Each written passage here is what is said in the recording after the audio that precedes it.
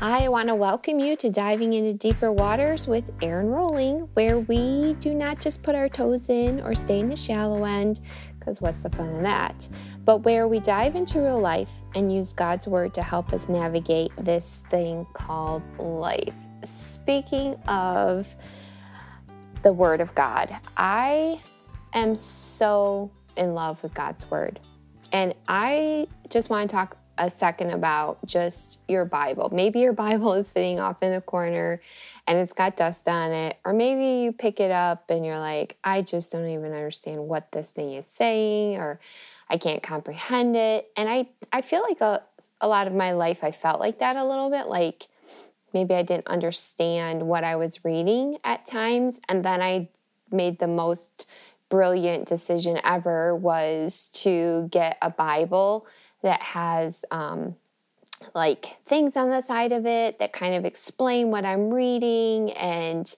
it just, the guidance that has given me, or the backstory, or understanding like what's happening, or bringing out a verse and like what it's talking about has been life changing, because I don't know if I could read through some of the books of the Bible without that. So I would highly recommend a study Bible.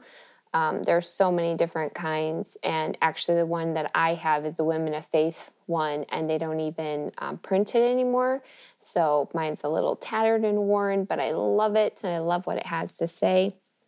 So don't give up on your word. Like, don't think that it's not relevant. Don't think, what does this have for me? Because there's so much life in what we're reading. And I have to say, even doing this podcast, I feel like I have fallen more in love with the Word of God, because I've just been diving into it, going deeper than I've ever gone into the Word of God, and just been amazed with just what I've been gleaning from it, what I've been learning, and like things that I've read before. Like maybe you're like, I've read through the Bible already. Read it again, because it's like kind of like when you watch a movie and then you watch a movie again and you're like, oh, I didn't notice that, or I didn't pay attention to that, or oh, I didn't get that. Like every time you watch a movie, you'll notice something new and something different. Well, it's the same thing with the Word of God. Every time you read it, you're going to get something different. You're going to get something new that you never got before. And so I actually make myself accountable with my word, because let's just face it, sometimes you can go a day without reading, and then before you know it's a week, and before you know it's a month, and then before you know it, you're not in it at all. And so I found for myself, even though I've been saved since I was 3 years old, I still feel a need to keep myself accountable. So I have 2 friends I'm accountable with. I just started doing a devotional with another friend, and it excites me because I love when they text me like things that stuck out to them, because even one line that they say that's like from the Word of God, it just, like, I opened a text from my friend Michelle the other day, and she just had texted, he is my help, my deliverer. And I read it, and it just like gave me life. Like the minute I read it, just that one line gave me life. Today I read a post from a girl that's graduating with my daughter, and she had a verse as her very first thing on her post, and it said, because our graduates are going through a lot right now, graduation's next week, and there's a lot of emotions and a lot of feelings, but her post said, sorrowful yet always rejoicing. I'm going to give you the passage for that. It's 2 Corinthians 6:10. Like, that's so good. I mean, take it in. Like, sorrowful yet always rejoicing. So I love seeing people post scriptures on Facebook and Instagram and Twitter and blah, blah, blah. I don't think they have them on TikTok. That would seem weird. I don't even have TikTok, but you know what I mean. Because it's life-giving. The Word gives life. It is relevant for today. It has so much to offer us. And another thing I love seeing too is people posting like songs. I'm a worshiper. Like, I love music. I love worship music. I know some people feel like, oh, worship music is all the same and, blah, blah, blah, blah, blah, blah, blah, whatever. I take in the words of music. Like, that is super impactful to me, which is kind of funny because my husband's the complete opposite of me with music, like the rhythm or the way it's written, or the music side of it is super appealing to him, and the words are super appealing to me. And it's funny because we've been watching our online services. We record them. We're there to record them, but then we watch them with our kids so we can do church with our kids. And he'll sometimes look at me and go, oh, that's what that song says. I never knew it said that, because he's a musician. And so he's paying attention to the music side of things and not always hears the words. I remember we did Oceans at our church a lot, and that was super popular. And we went to a conference, and he turned to me and he was like weeping, and he was like, the words to this song are amazing. And I just looked at him like, we've literally sang this song like 500 times and you're just now getting the words. He's like, I finally paid attention to the words. So just know that when you're posting scripture or songs that are really being impactful, I think to you right now is encouraging others. It's another way to, there's so many other things like that can erupt on Facebook, and quarrels and disagreements and a lot of things about the virus and people's perspective and people's thoughts and challenging things and all of this stuff. So when someone posts a scripture or a song that's really helping them, they're really identifying with, hey, just know it's other people are identifying with it too. And one of the songs that's really come to the forefront, I think, and I've seen a lot of people posting it, is a song Waymaker by Leland. And I think because the words are just so for now, like, I think that song was actually written several years ago, but it's, being remixed and revised and everything. And Leland kind of added to it. Actually, he added my favorite part of the song is the bridge of the song is my very favorite part of it. And it's where it says, even when I can't see it, you're working. Even when I can't feel it, you're working. You never stop. You never stop working. And I literally cannot sing that song without, when that part, the bridge comes up, and not think of all the times in my life, over the span of my life, where I have really not seen how God is working, but He is working.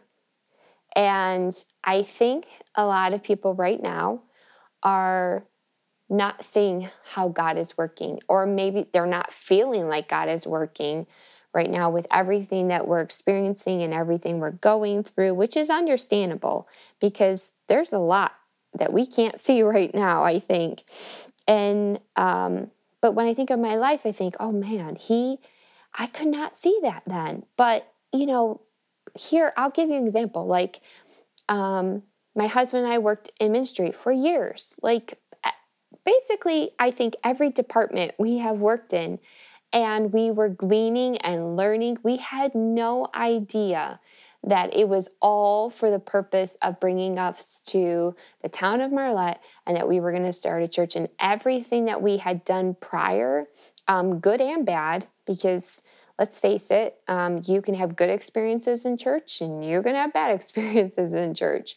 And yet both scenarios, both things that we had gone through, was really huge preparation for God saying, hey, I'm going to give you this new calling in your life, and you guys are going to pastor a church.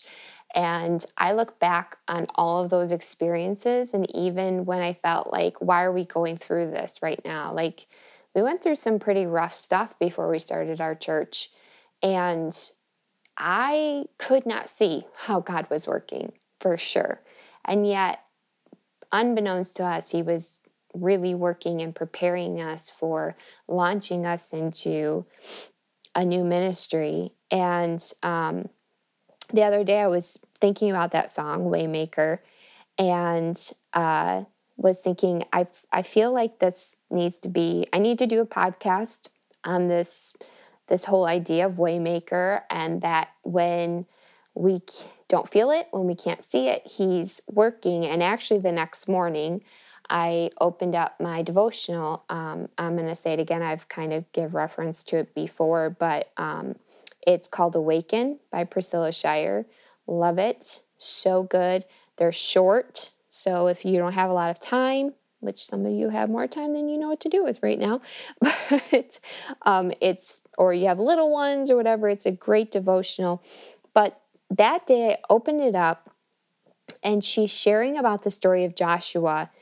And it's basically the story about when Joshua is preparing the Israelites and they're going to cross the Jordan River into the promised land. And like, this was a big day. Like, the Israelites had been going around for 40 years in the desert, just wandering basically because they kept disobeying. So God wasn't going to take them into the promised land. But now finally it's here. It's like they finally get to cross the Jordan River and get to go into the promised land. So it's something they've been waiting for a long time for, and gone through a lot to get to this point.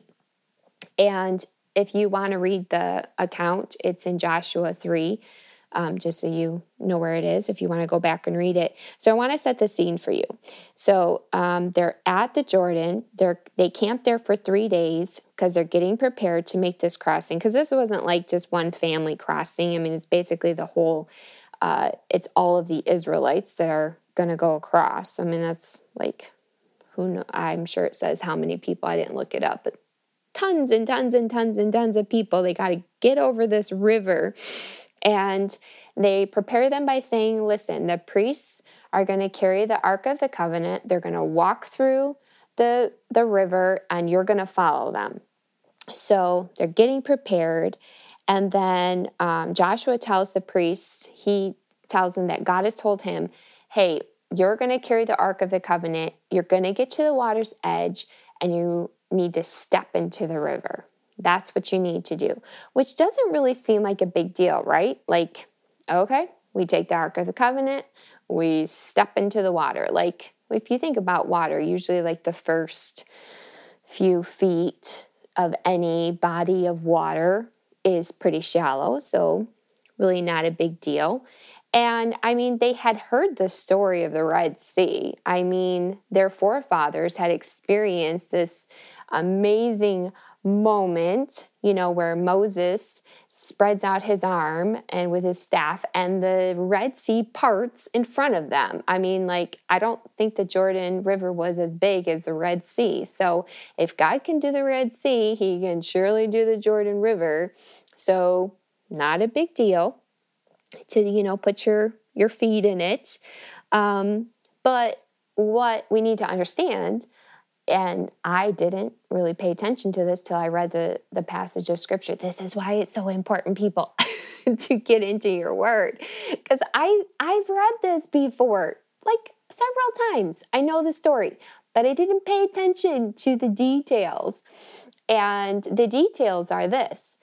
The Jordan River was normally a calm river, but at this time of year, it was very swollen with turbulent water. So it wasn't like they were just sticking their feet in this calm little placid river. No, it's like the worst time that they could ever possibly cross through the Jordan River. So, and I'm sure the priests had to have been like, what are we doing? I mean, okay, so we got to put our feet in this swirling water. What's going to happen? And I'm sure they probably thought, well, Moses parted the sea, so we'll probably stand there. We'll probably dip our feet into this water, and it's just going to part, just like it did for the Red Sea. And, so they're in this moment. They're about to to do this. And when they step in, it doesn't seem like anything happens. It's not that moment of the Red Sea where it just completely parts. They step in the water, and there's still water, people. There's still a turbulent river, raging river. And they could not see how God was working on their behalf. At that moment, all that seemed to happen was there was water. And what they were unaware of was that the moment that they stepped into that flooded river, that upstream from them, it had stopped flowing. God put a barrier upstream. So that means that water was still flowing. The water that was past where God put up a stop sign to the water, I guess you could say, water's still coming down. So even though they had put their toes in and they had stepped into the water, there was water still coming. They could not see that upstream God had basically put like a dam and the water was going to stop. They couldn't see that. They were unaware. I want to kind of read the account here because I think that it's super important to dive into like the actual verbiage of the scripture. So I want to read this part to you. So we're going to read in verse 15, and it says, "Now the Jordan is at flood stage all during harvest. Yet as soon as the priests who carried the ark reached the Jordan and their feet touched the water's edge, the water from upstream stopped flowing. It piled in a heap a great distance away at a town called Adam in the vicinity of Zarthan, while the water flowing to the Sea of Arab, the Salt Sea, was completely cut off." Even when I can't see it, you're working. See, God was moving. God was making a dam upstream. He was doing something, although they couldn't see it. Though nothing they could physically lay their eyes on. I mean, they couldn't physically see that God was doing something on their behalf. And I think right now we more than ever need to hold on to that. This is like life to me personally right now. Maybe it's not to you, but maybe you just need to hear this so you can share it with somebody else and say, hey, let's read this Bible verse because this shows that God is working even when I can't feel it and even when I can't see it, you're working. See, Joshua and the priests had to trust that God was working on their behalf. They had to obey. I mean, there was something they needed to do. It didn't just happen. They had to step into the water for that moment to happen. See, for God to work, we have to give something too. I think a lot of times we want God to work and we don't want to do anything. Well, it's called faith and it's called trust. We have to be willing to step into it. God is working in ways that our natural eyes, we cannot see it. And yet, he's working upstream where nobody can see it, but he's working. He's doing something. It reminds me of a story personally that I've gone through. And my friend Dee Dee was given 3 months several years ago to live. And I remember sitting on the porch of, we had bought a little church, and we're renovating it, and sitting on the stairs there, and her looking at me and saying, they give me 3 months, and that's what I have. And I remember we went into Uber drive of praying and fasting and just what do we need to do in order to see God move on her behalf? And I've never prayed with such intensity as I did then. I had never prayed for something to happen as much as I did then. And we as a church were fasting, we were praying, we anointed, we were doing everything we could physically do. I mean, I would just cry out to the Lord in the middle of the night or when I would see her, and honestly, to the natural eye, she got worse. I mean, my husband and I actually would like kind of tease around a little bit, like maybe we need to stop praying because she just seems to be getting worse. Like we didn't see God moving at all. And basically kind of in some ways had resigned to the fact that she was going to pass away. And we couldn't see it. We couldn't see him doing anything. And yet there was this sense of obedience that needed to come forth out of us of we kept pressing in. We just kept like sticking our feet in the water out of obedience because God was calling us to fast. God was calling us to press in prayer. God was calling us to grow our faith and to make that first step into the water. And unbeknownst to us, he was working in ways that we couldn't see. And one day she woke up and she was completely healed. And the ways that he was working was, first of all, he was working on our faith. Like, I can honestly see, we can't grow in faith without going through stuff. I know we want to. I know we want to grow in ways without putting in the work and the effort that it takes for that to happen. But how does a musician get better? They work at it. How does anybody get better at anything? They work at it. So when we have a moment where we get to grow in our faith, it's going to cost us something. It's going to require something. And I know during that season, it was like we grew so much in pressing in daily, asking, and just like on her behalf, on her family's behalf, on our behalf, because we loved her and we didn't want her to die. And we had no idea that upstream, how much our faith was going to grow. We didn't know upstream the thousands of thousands. Her story has been shared with thousands of people, and I'm pretty sure thousands of people have come to know Christ through it. We didn't know upstream that how this situation was going to drive us as a church to grow closer together as a family and to encourage each other and to spur each other on in fasting and in praying. And we didn't know upstream how this story, her story, was going to touch surgeons' lives, where surgeons were getting saved because of what God was doing. And honestly, I don't even think we know how much upstream God did. Honestly, I'm sure there are ways upstream that we have no idea how God moved.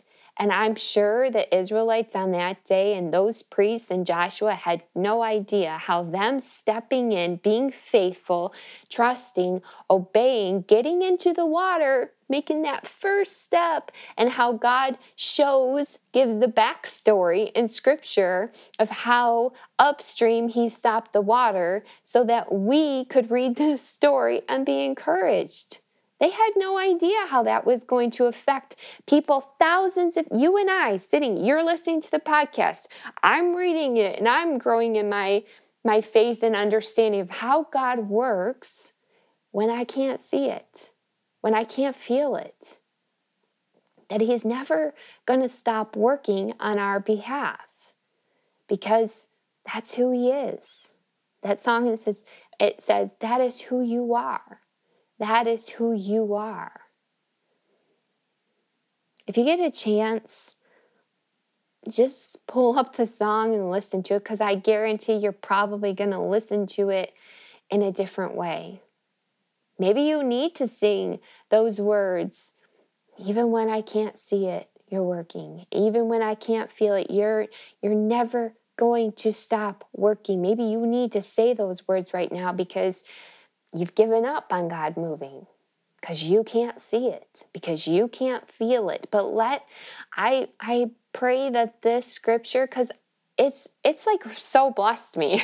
Maybe it's just for me, but it's just given me just a renewed sense of faith, a renewed sense of confidence in my God, that he did it back then, and God is who he was, who he is, and who he will always be.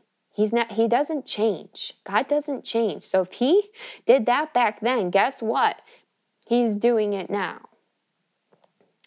I read in 1 Peter 1:8, it says, though you have not seen him, you love him.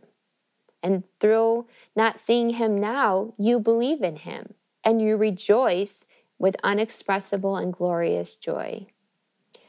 This is the thing. If we don't see him, but we love him, and we believe in him, and we have him in our lives, even though we can't see him, then how much more should we trust in the fact that he's working on our behalf, that he's moving, he's doing something. It's just a thought. This kind of hit me kind of hard. If I can trust in him and I don't see him, I don't see his physical form. One day we're going to, oh, what a good day that's going to be. I can't wait for that. But if I can believe in him and trust that he is who he says he is, how much more can I trust that when I can't see it, he's working. When I can't feel it, he's working. He's working on our behalves. I hope that encourages your heart today. I'm going to encourage you to go to Joshua 3 and read the story. I underlined it starting in verse 15 just because I feel like often, like I said in the beginning, how much my word has really, I've just dived into it more, dived into it more. I find when I underline things and I go back later, I'm reminded what God spoke to me or what he showed me the first time I read it, and then usually glean something new. Put notes in the side of your Bible too. That's another thing that I love to do because it's just a good reminder of the things that I learned from that passage of scripture, or the things God spoke to me, or whatever it is. And I just want to thank you for diving in with me today on the fact that he is our waymaker and that he has and is doing some pretty awesome things on our behalf, even though we can't see or feel it. He's working upstream. So take just joy in that, just receive that, and have a blessed week.